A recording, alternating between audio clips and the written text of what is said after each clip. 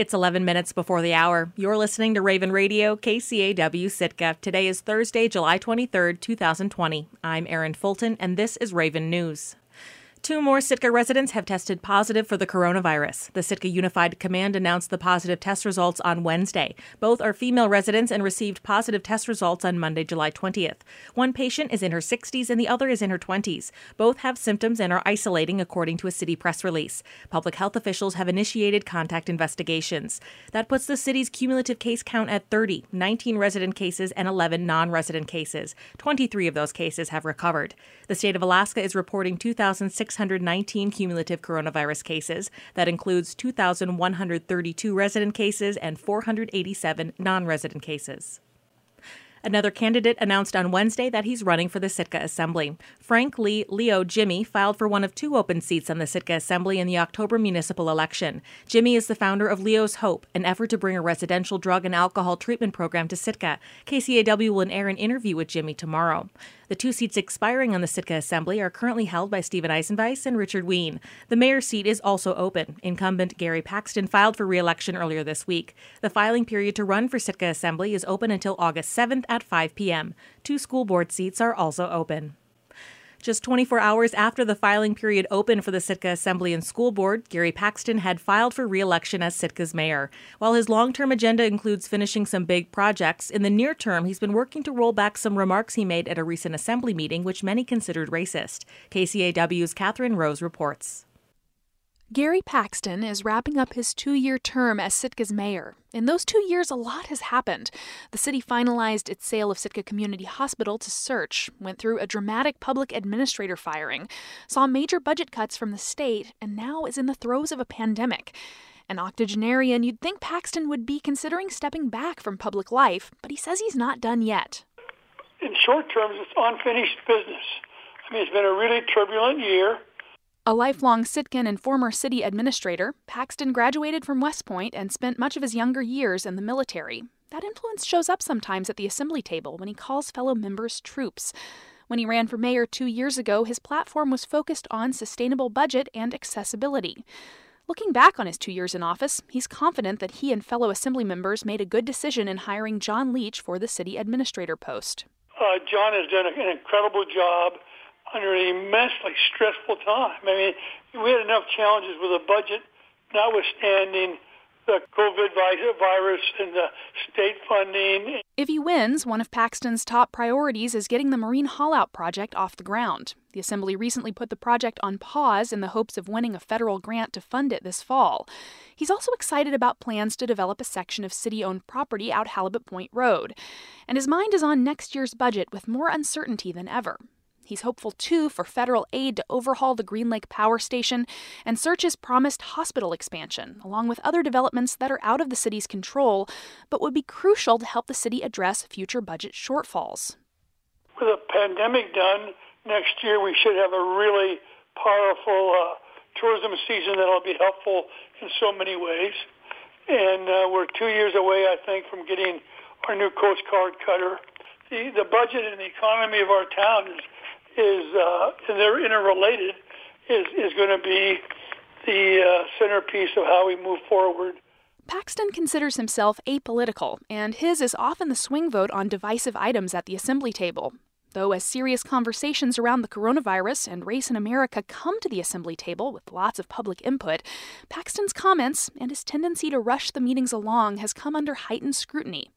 At its last meeting, the Assembly failed to pass a measure that would have strongly advised Sitkans to wear masks. Paxton was one of 4 Assembly members who voted it down. At the same meeting, he voted in favor of moving the Alexander Baranov statue. Both items generated substantial public comment, but Paxton wanted to push the meeting forward, saying, quote, "Succinctness is next to godliness." He's received some criticism for cutting off public comment early. He says while his goal is to run efficient meetings, he accepts the criticism.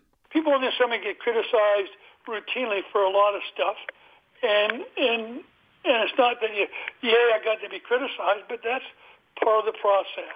And criticism of Paxton sprung up again after that meeting, when during public comment on the mask order, he admonished David Sam, a tribal elder, from moving the chair in front of the podium in order to stand while he spoke. Here's a recording of that exchange. Put the chair back, son. Put the chair back. Thank you. This is not some kind of a honky-tonk deal here. Put it back where it belongs, please. I'm not going to use it. I'll put it back after I speak. Okay.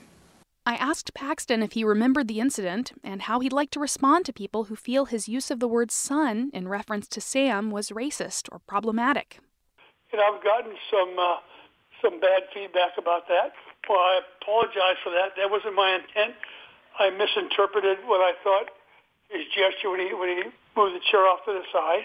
That made me feel really bad because that was not my intent, and I didn't even know I used the word son, but I don't know why I don't call that.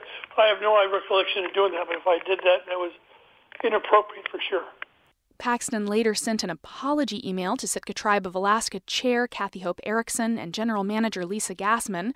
Paxton wrote that a member of the public had explained to him that, quote, Mr. Sam's gesture of moving the chair and standing while he spoke was a sign of respect, and apologized to Sam and the tribe. Erickson responded to Paxton, writing that the tense times we're living in may have played into his reaction, but, quote, now more than ever, we each need to be on guard not to overreact and, quote, heaven forbid, insult or denigrate our neighbors. When asked what the Assembly's role is in addressing systemic racism in Sitka, Paxton says he believes there is racism in Sitka and in America, but that doesn't necessarily equate to racist. I don't think we're a racist town. I don't think we're a racist nation. I'm hard-pressed to think of systemic racism, but if there is such a thing, then you need to figure out how to solve it. But moving forward, Paxton says he's willing to listen and, if elected, says he will continue to work in the city's best interest. Try to make good decisions for Sitka as best as I can based on my experience, my knowledge of the town. I mean, I care about every bit of it, and I think I have Sitka's best interest at heart. Sitka's municipal election is Tuesday, October 6th. Reporting in Sitka, I'm Catherine Rose. In the interest of transparency, David Sam sits on the board of Coast Alaska, a regional nonprofit that provides administrative, technical, and editorial services to this station. In the weeks leading up to the local election, Raven News will continue to provide coverage of candidate filings and more information about each candidate, including candidate statements and longer interviews, on our website, kcaw.org. When the Neowise comet started trending online, Alaskans saw it as an opportunity to go comet hunting. But during a time of year when weather conditions mean lots of clouds and rain in Juneau, seeing the comet is a tough game of chance. KTOO's Pablo Pena has more. Longtime Juneauite Jim Hale considers himself to be an amateur astronomer. He was lucky enough to witness Halley's Comet in 1986 and Hale-Bopp in 1996. He went out to try and see the Neowise Comet last week at Eagle Beach. I was out there past midnight when finally it got dark enough. And I knew about where this comet was supposed to be and in relation to the Big Dipper. And I could see the Big Dipper, but just where the comet was supposed to be, the clouds had moved in. Hale wasn't so lucky this time around, but stargazers across the continent have been posting photos of the comet as it hurtles through space. Mark Conde, physics professor at the University of Alaska Fairbanks, says that the comet is possibly a visitor from the Kuiper Belt, the zone of space outside of the solar system beyond Neptune.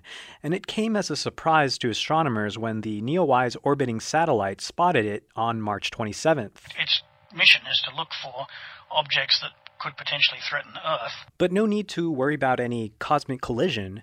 Conde says there's absolutely no chance the comet will hit Earth. It's about 66 million miles away.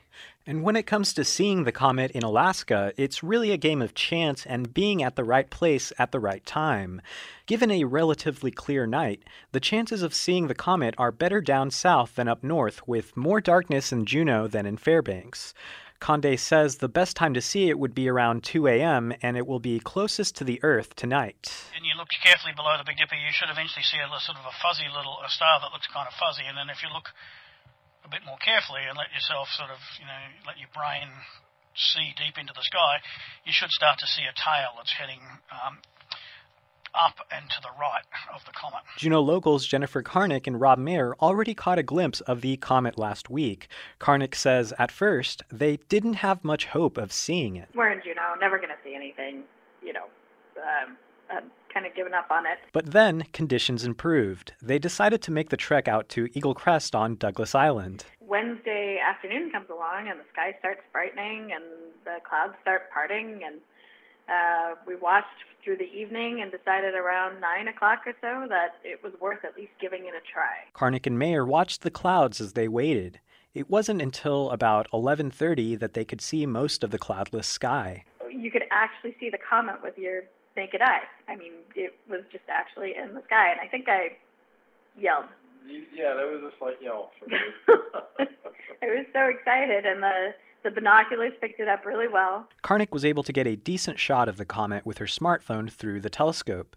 Mayer, who's an avid astrophotographer, was able to get a 4-second exposure image. I was very happy to at least get 3 images that had a sharp, perfect focus out of the 40 or so that I took. And it's truly a once-in-a-lifetime photo. According to earthsky.org, this comet won't return for another 6,800 years. In Juneau, I'm Pablo Arauz Peña. I'm Erin Fulton, and this has been Raven News. This is